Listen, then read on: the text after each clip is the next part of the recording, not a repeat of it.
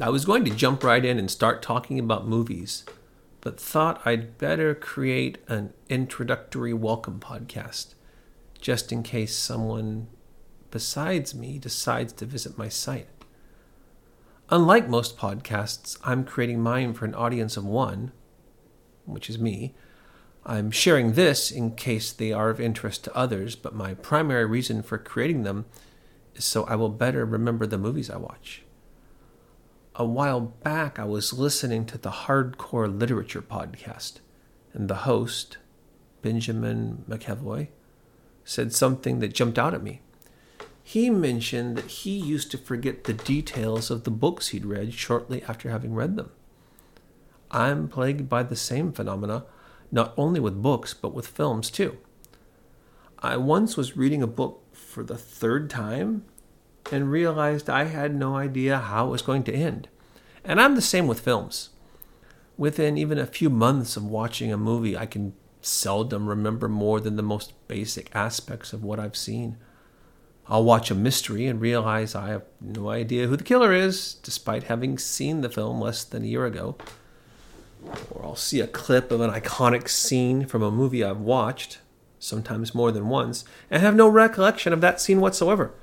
McEvoy said he'd discovered a way to remember what he'd read, and at that I was all ears. His solution? Record a podcast. There's a little more to it, as it's the thought and preparation that go into creating one that help to cement the details in your mind, but as soon as he said it, it made sense. I've realized all my life that when I physically write something down, I'm far more likely to remember it than if I only hear or read it.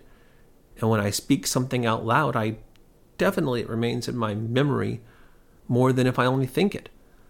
So I've decided to trust him and record a short podcast after each film I watch. This decision dovetailed nicely with something else I've wanted to do for a while, which is to go back to the beginning of film and watch the history of cinema unfold chronologically on screen. A couple weeks ago, I sat down and spent the better part of a morning listing every, quote, important film I could think of, with important, of course, being a somewhat relative term. I've tried to identify the films that matter most, but any such list is going to be highly subjective. There are many obvious choices. You can't discuss great films without bringing up Citizen Kane or plenty of Alfred Hitchcock's movies. But by and large, there were a lot of judgment calls on my part. And the list is by no means complete. I'm still adding to it as films come to mind.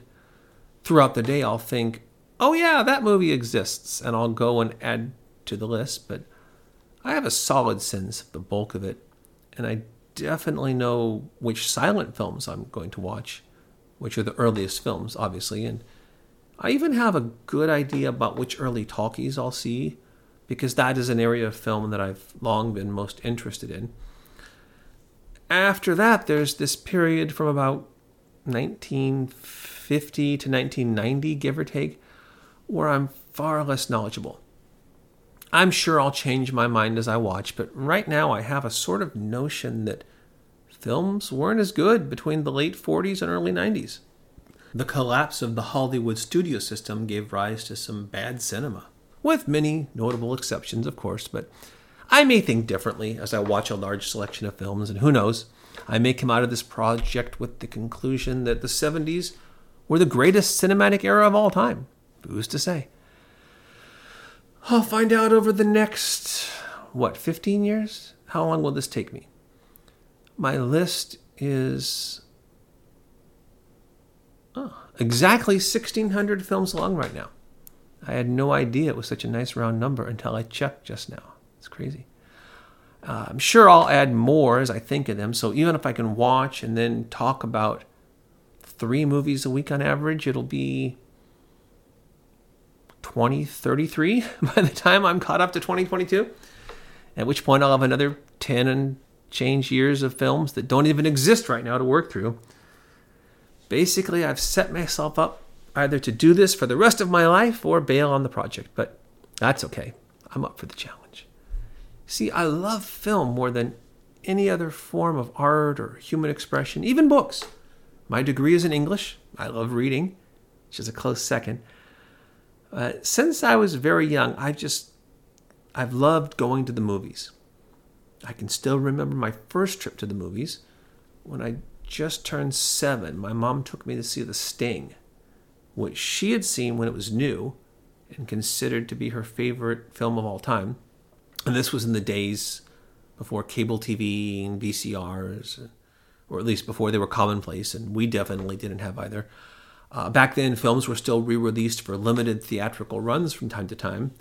So something that was a big movie, as The Sting, a huge, successful, Oscar-winning movie, it would sometimes be given a nationwide re-release. And I can't say I was able to follow all the twists of The Sting's complex plot, but I got the gist of it, and I was in absolute awe of everything about it. The giant screen, the actors on the screen in their 1930s garb, even the big tub of popcorn, and in short, the cinema experience in total. Unsurprisingly, it wasn't long before I was back in a theater. It was the end of May 1977 when I saw The Sting, and at about the same time, on May 25th, my 7th birthday actually, Star Wars came out. And like all 7-year-olds and all little kids and everyone really went to see Star Wars during the summer. Star Wars became a huge deal, obviously, and I ended up seeing it 3 times that summer. And my lifetime love of the cinema was cemented. Which brings me to an important point I want to make.